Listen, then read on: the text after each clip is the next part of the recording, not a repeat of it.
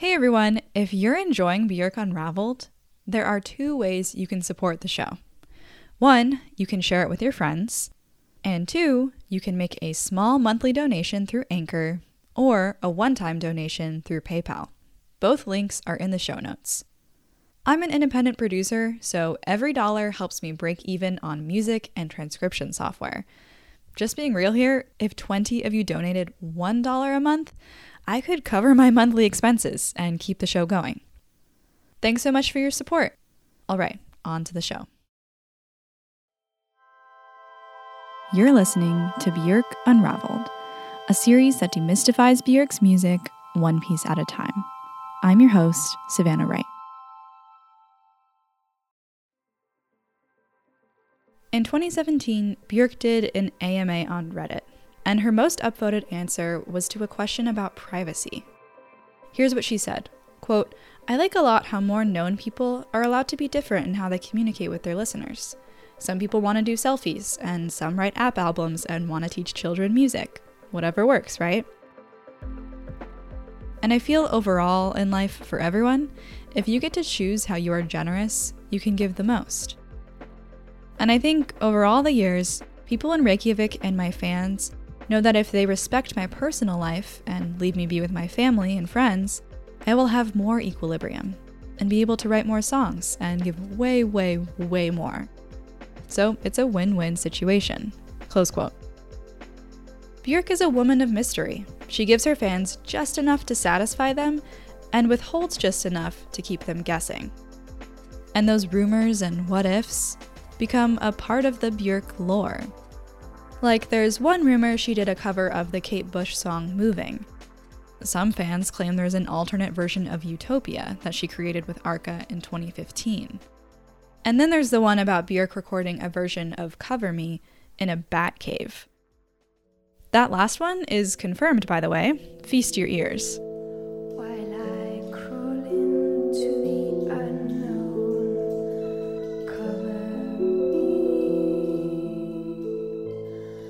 So we have closure on Björk singing in a bat cave, at least, but there's a long list of unreleased projects we haven't gotten closure on.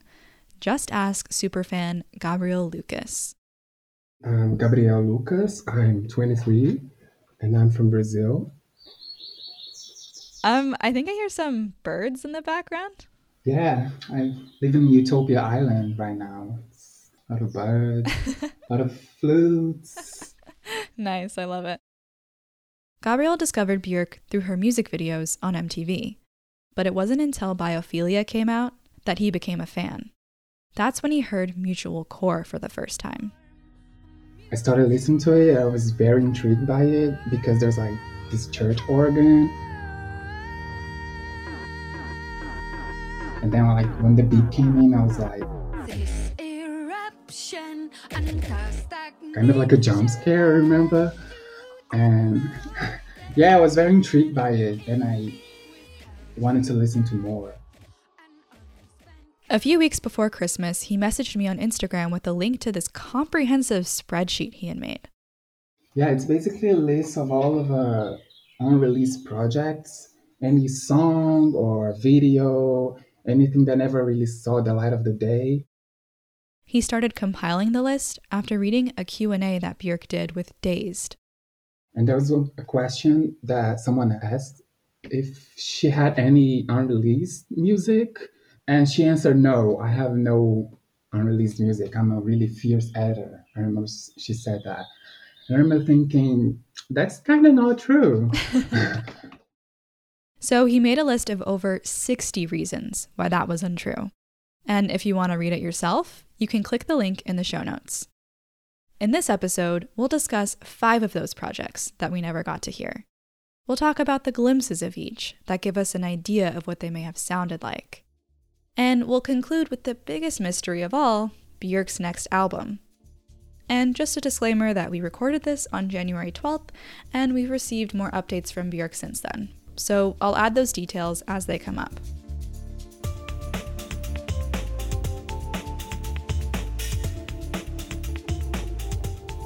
The first project that we're going to talk about are the unreleased jazz standards that she recorded with Corky Hale. So can you tell me a little bit about what we do know about this one? So Corky Hale is a jazz harpist, and Björk and Corky worked on Like Someone in Love from debut, and I Remember You, which is a B-side from Venus as a Boy, I think. I remember you. You're the one that made my dreams come true. They went to a studio in Los Angeles before debut was released, and they recorded this like jam session that's like 5 hours long of just renditions of jazz standard songs in harp. And I think we know about it from an interview with Corky Hale from a book about her life. They recorded a version of Life is Just a Bowl of Cherries by Judy Garland. Life is just a bowl of cherries, so live and laugh at it all. And My Funny Valentine. That's the only two songs we know they recorded together, aside from the songs that are released.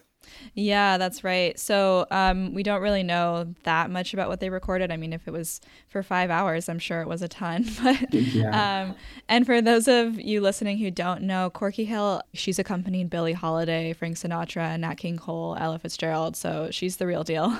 Yeah. And it's funny to look at kind of to compare how Björk talked about Corky versus how Corky talked about Björk, because Björk said, I don't think she quite knew what to make of me because her music was so moving. I kept bursting into tears. And then we know what Corky thought of her because she shared this story in Björk, Wow and Flutter. She said, Paul called and said, I'm going to bring over a girl from England and she wants to sing jazz with a harp. I said, that's not possible. He sent me a tape and it was pretty weird, I must tell you. And then Mark Peitlick goes on to say, she planned to politely refuse the offer until her stepson, a Sugar Cubes fan, intervened and implored her to take the gig. Trusting his instinct and figuring she should probably work with more contemporary singers anyway, Hale reluctantly agreed and took the job. Yeah, it's funny. I think there is this part of Corky's book that she said like she went and did the recordings and like she was kind of just worried about the money. She was just like, oh, Yeah. not really caring that much about it. Yeah. Yeah, and she said she was very sweet. She's a darling woman. But she doesn't really know any standards. Even her English didn't seem to be great at the time. I more or less taught her how to do it, and I, of course, thought the recording session was pretty terrible and forgot about it. Yeah, she was shady about it. Yeah. Just ask me to recall. And so it's also interesting that we know that she did My Funny Valentine with Corky because she does have a live recording of this song that she performed in Reykjavik in 1990. So we can play a little bit of that and imagine this vocal performance with a harp arrangement. Stay, little Valentine, stay.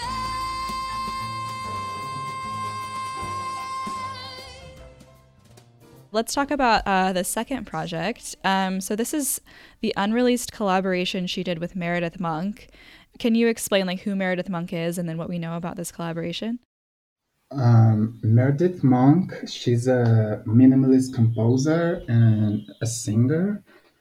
And she does this amazing primal kind of music. And she did this album, I think in the 70s, called Dolmen Music.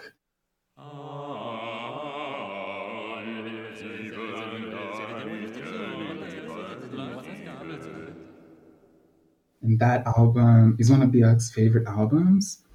And 2011, they recorded a two-piece project. And yeah, it never really got released to this day.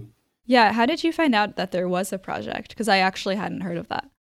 Well, before Vunikura came out, people were speculating that the upcoming record at the time would have that collaboration. I remember thinking, where did that come from? Like, I never heard of that. And I only got to look for the source of it like when I was making the list. Okay. But we do know Björk did a cover of Gotham Lullaby when she was on tour with the Brodsky Quartet.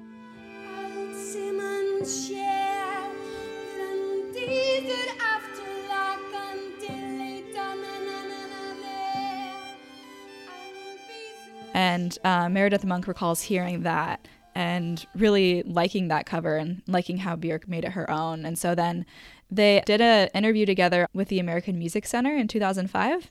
And I'll play a little clip of that.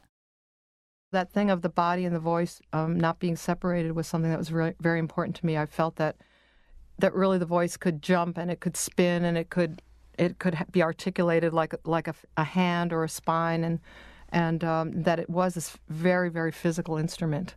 Mm-hmm. Yeah, it's hard for me to be that conscious about it. I guess what I usually go back to is maybe just Iceland. I don't know, maybe it's a cheap way to explain it, but sort of both being sort of brought up in a town where you got like nature there and a city. I don't know if to use the word holistic, but it's kind of the whole, to unite the two is very important. Yeah, I think I've heard that interview. Yeah, it's so cool to hear their processes, like how they work creatively, because it's actually pretty similar. They really emphasize the voice. But we also know that this isn't the end of their collaborations. There's actually going to be a film that Björk is producing. Can you talk to me about that? Well, there is this documentary being made at this moment, and Björk is one of the executive producers of this film, and it's a documentary about Meredith's life and Meredith's work. And I think it's kind of funny because I don't remember Björk being a producer of a movie ever. So I think it's kind of like an odd coincidence. Yeah. And I think that's great that they're going to make a documentary about her because she definitely deserves it. Like, we need to know more about her. Yeah, she's underrated. Totally. So we don't know like anything about this project, right? We don't know what songs they performed or how they collaborated. But what do you think it might have sounded like? Like, what is your best prediction? I think it's kind of long form, and I think most of Meredith's music, it's very minimal. There's like this one motif that kind of repeats over and over.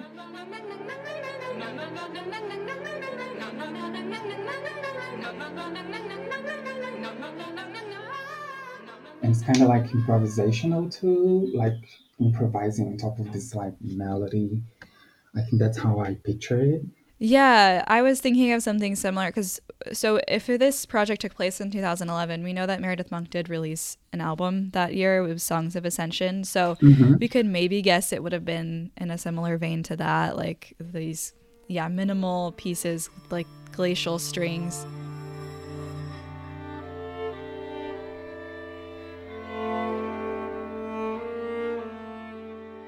I would agree that it would probably have some sort of, vocal interaction, because that's what we would want, right? We would want to hear them like... Right?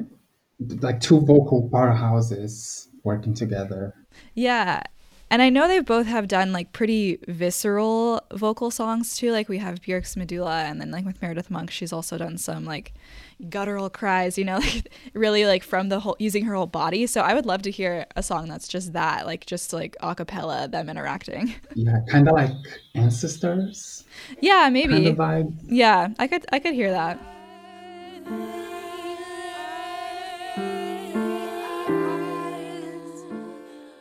Hopefully they do something together in the future and they actually release it, because I would love that. Yeah, I hope it comes out around the time that the documentary comes out. Oh. That would be really cool. Yeah, that's a good point.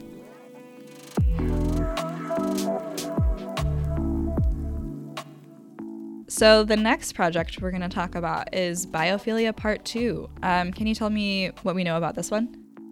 This one is like really vague.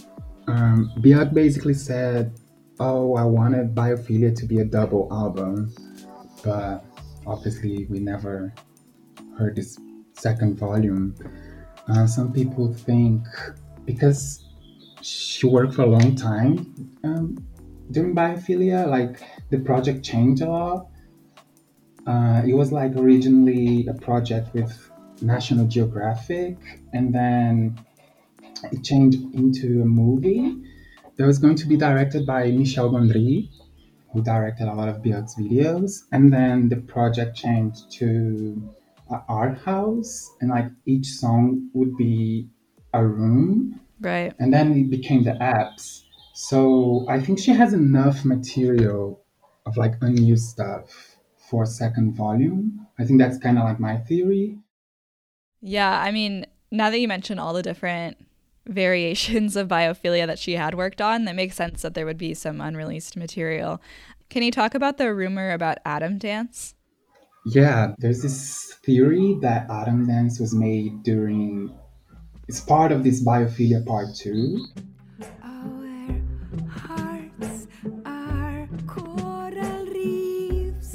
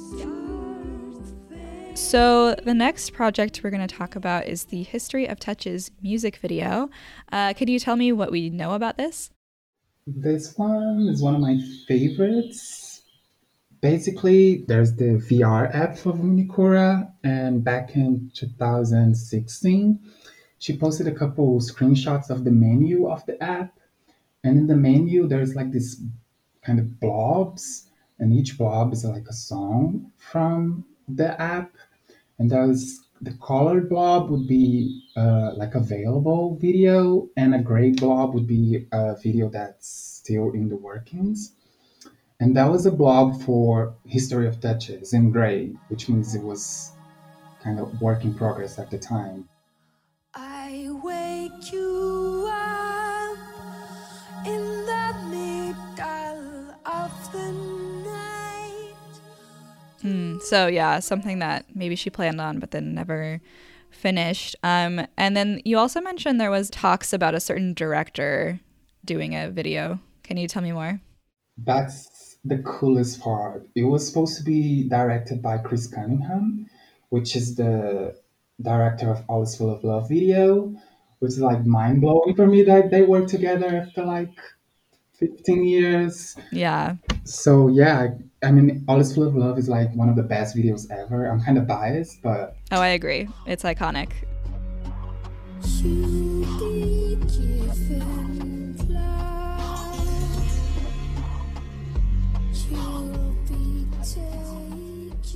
and yeah, just the thought of them working together just so intriguing for me. Yeah. I mean, we don't actually know if Chris Cunningham was the director, but let's just pretend he was. Mhm. And I'm curious, like, what you think this video might have looked like. If it's a VR video, do you think it might have included the Björk avatar that was in all the other ones? Or do you think it was like an interactive live video, kind of like Stonemilker? What do you think? I think would be kind of like Stone Milker, in my opinion. Okay. When I listen to this song, I always think of that library scene from the movie Interstellar, when Matthew McConaughey's character is like wandering through his memories and it's all like glitchy. That's what I picture in my mind. Every single archive compressed into a second. Yeah, I would love to see that. That would be really cool. Personally, I think the video, just because Chris Cunningham likes to experiment with technology, I feel like it would have included the Björk avatar.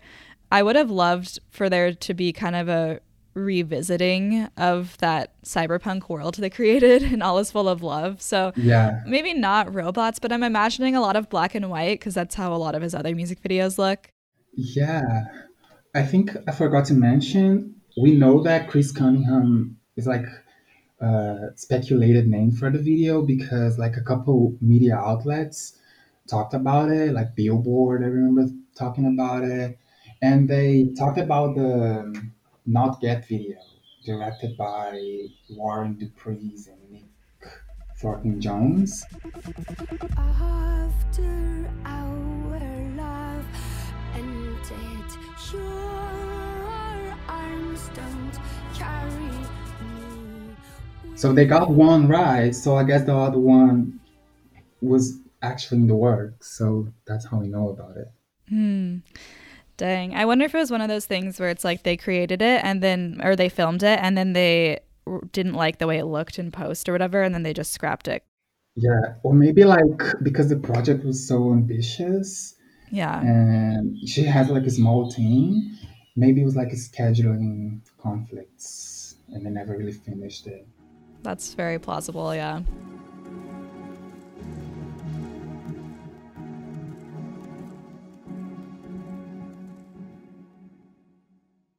So the next one is the Tenores de BT collaboration. Can you tell me about who they are and what we know about this? Tenores de BT is like a group from Sardinia in Italia, and it's like four tenors. How that's how you call it? Like the bass voice. Yeah. Yeah. So there's four tenors, and they kind of have this. It's just vocal music, and they have this like vocal dynamic in their music.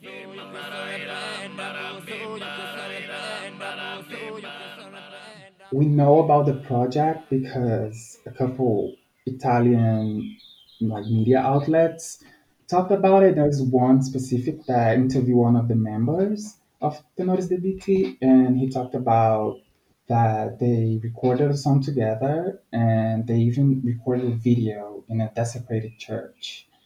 I think it was very special that the project that she even recorded a video for it. Yeah. And then there was one other hint that she was in Sardinia, right? Yeah, there was this article by Jefferson Hack. I think he's like the owner of Days Magazine or something, and Right. it was like a mail exchange between them two. And the first email she said like, "Oh, sorry for the late reply. There's not a lot of Wi-Fi in Sardinia." And the conversation happened in 2015, 15. Oh, okay. So that's how we know that she was like actually in Italy. Yeah, it's so interesting. Like when you look at the actual article where Tenoris DBT talks about working with her, there's a quote: "We were contacted last year by Björk's manager and we enthusiastically accepted to be part of the new album out. A very nice thing is that in the video we will be next to artists who range from one continent to another. We hope to make Sardinian sounds and our traditions go far." Close quote. So that almost suggests like an alternate version of Utopia with artists from around the world. Like I had never known about that. Yeah, and it's like Tenoris DBT is the only one we know, which is like what could have been the other artists. Like it's hard to tell, but I think because this is the most recent one in the list, and there's this rumor of her going to Tunisia recording with this musician called Dafer Youssef.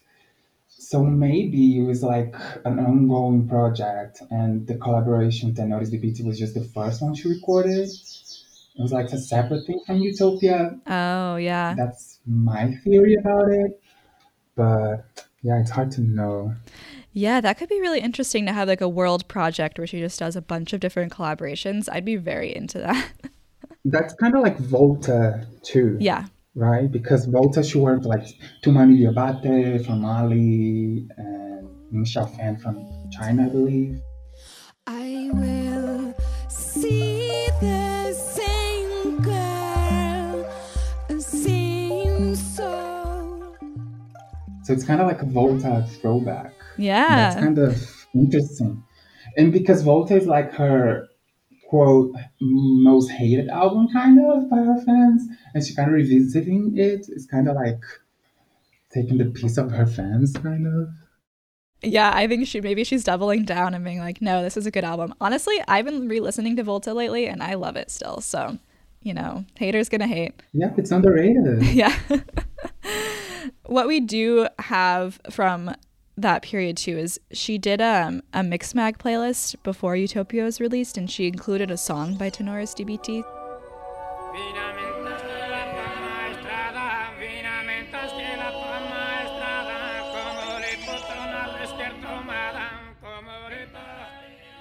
Another thing is that it's kind of like unconfirmed because she never really talked about it. It was only the musicians, the Tenoris DBT, who talked about it. So it's kind of like we don't really like 100% sure that it happened.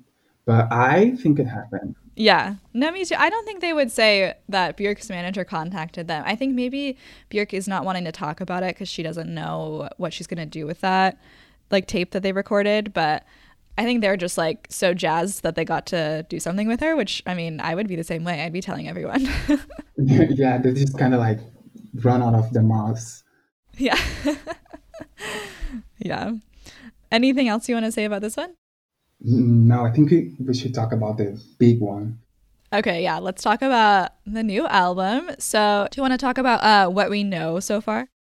Yeah, I have like a little list of the things she talked about the new record. It's not a lot, but this is what I know. In late 2018, she said to another magazine, quote, "I have my first project of the year, heading to my cabin to meet some work collaborators for a 3-day improv." And then in August 2019, for Time Out Mexico, she said, quote, "For my next album, I haven't planned anything, but I'm secure I'll end up using some recordings of sonic objects I found." And then the most recent one, she talked about in the Icelandic radio, quote, "I recently started listening to beats that move around like a virus, sort of still standing, but yet making quick moves at the same time. In my new album, I definitely went up in beats. One song is very chill in the first half, very calm and cozy, like everyone in COVID having comfort at home. Then when there's 1 minute left of the song, it turns into a club." So, end quote. That's all we know. She also mentioned in that interview that the songs are around 80 to 90 beats per minute, which is like her traditional way of doing things. It's the speed that she walks at. So We don't really know when it will be released, though, right? We thought it might be May because there was an announcement that she was doing an exhibition at the, forgive my poor French, Centre Pompidou Metz. But then that was canceled. So we don't really know what month it'll be. Do you have any predictions on that? Yeah, the timeline is kind of confusing because we have Cornucopia at the end of this month, January, Yeah. and February too. And then we have the Northman release in April. And I assume she might have like a promo tour kind of thing.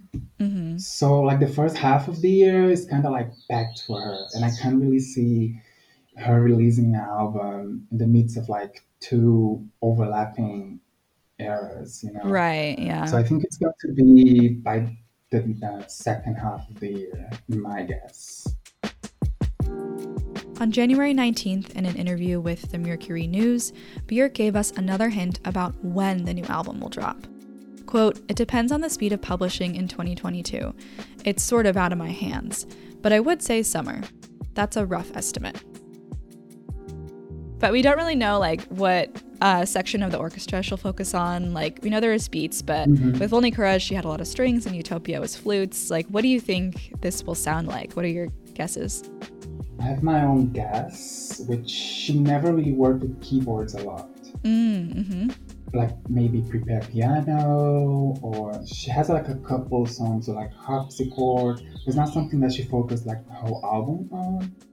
Yeah, I was thinking about that too the other day, how she doesn't really have any keyboards in her, or piano in her songs. So that would be interesting to have more. And I also think that she's going to do a bunch of collaborators this time. I don't think it's just going to be Arca like she did with the last two records. Yeah, do you have any like pipe dream, like something you really wish for? You know it's not going to happen, but you still like wish for it. It happens in the new album. That's a really good question. I wish I had thought about this. Do you have one in mind? Yeah, I have two. One would be like a duet with Kelela. Is my head in the way? 'Cause my heart can't explain where we going now, but Because they both like appreciate each other's music, and I'm a diehard fan of Kelela, so like my both faves collabing, I would like die. Yeah. And there's this one producer, his name is SD Laika, and Björk played some of his stuff in like DJ sets.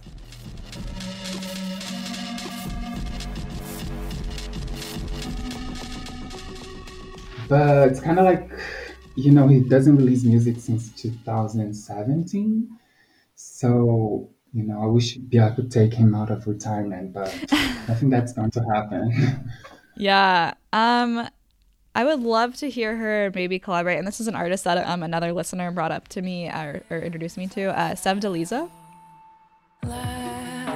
ladies are holding tangerines and with the loving eyes of God, drift back to the That would be interesting to hear them do something together. I know that might be a little more poppy for Björk, but I think it could be fun, especially if she's like doing more of these like club kind of songs.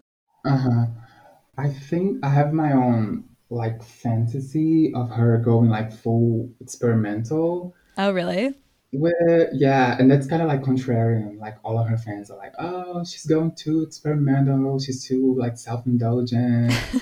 And I'm kind of like, "Yeah, no, bring it on. I want like crazy." I think it's going to be like long, like Utopia, like over an hour long. I hope so. Yeah. Yeah, it's like it's been 5 years. Like she has to, you know, compensate for it. Yeah. So those are kind of like on our wish list, but I think what we can say is that when they did do that Centre Pompidou announcement, they said it was inspired by natural phenomena. And so it probably will be nature focused again, maybe like homogenic. I don't know. I would guess that during 2020, she spent a lot of time in nature because you couldn't go anywhere that year. And you know, she said it was calm and chill and then like a club song. So it makes me think of Hyper Ballad that she performed for Volta Tour, where it was like, you know, kind of like slow and building and then it just like drops into a club song. So that's like the closest comparison I can think of. I go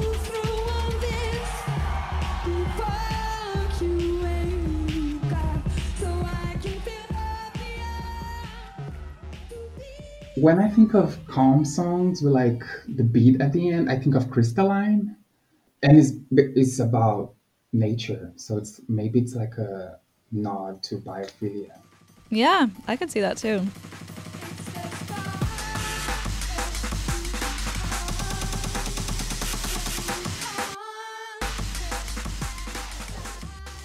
Yeah, the other one I thought of that was like chill and then a club is like Mutual Core, which you mentioned in the beginning.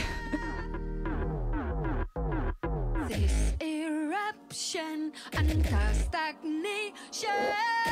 You didn't know that I had it in me without your love.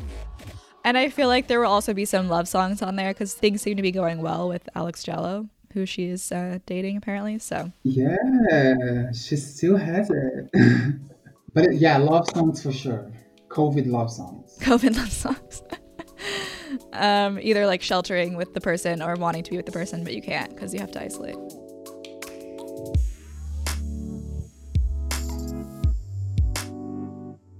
I wanted to ask, why do you think Mystery excites Björk's fans? Like, why you think she teases her projects?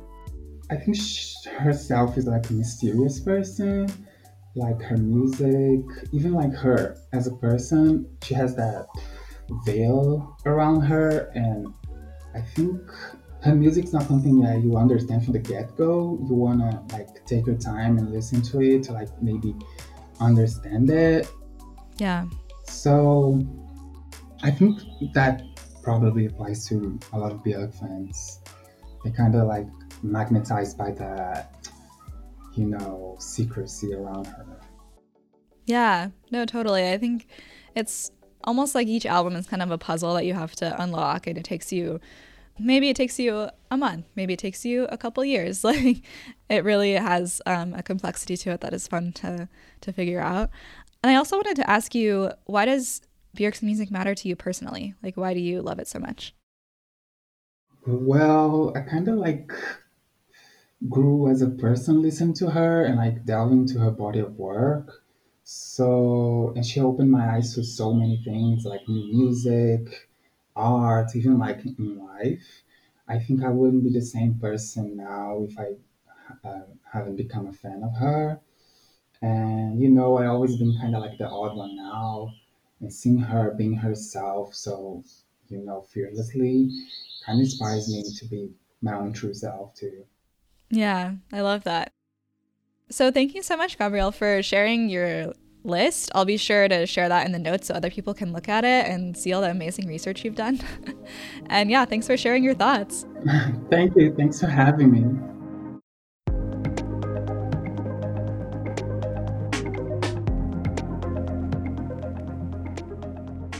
A huge thank you to Gabriel Lucas for coming on the show. You can see his comprehensive list of unreleased Björk projects by clicking the link in the show notes. You can also follow him on Instagram at @GAB_LUC. Björk recently took her immersive cornucopia experience to Los Angeles and San Francisco. And lucky for me, I got to go. So in the next episode, I'll recap my experience and explore all of the amazing details that went into this show. The sets, the visuals, the custom instruments, and the costumes.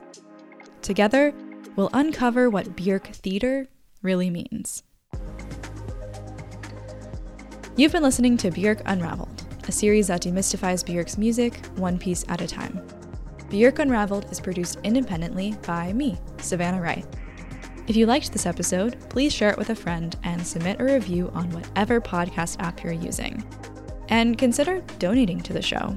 There are 2 links in the show notes where you can make a monthly or a one-time donation. I'm an independent producer, so every dollar will go towards music, software, and equipment. With your help, I can continue the show. This episode is brought to you by Enrico Topo, Damarata Yen, Frank Hassenstab, John Wario Rosa, Bridget Wright, James Wright, Troy Tate, Lara Tate, Anthony Rodriguez, Kinga Miklos, Eli Wright, Simon Mejia Moreno, and Tammy McLeod. I care for you. If you have an idea for a future episode, tell me about it You can find me on Instagram at BjorkUnraveled or email me at bjorkunraveled@gmail.com. I'm Savannah Wright. Thanks for listening.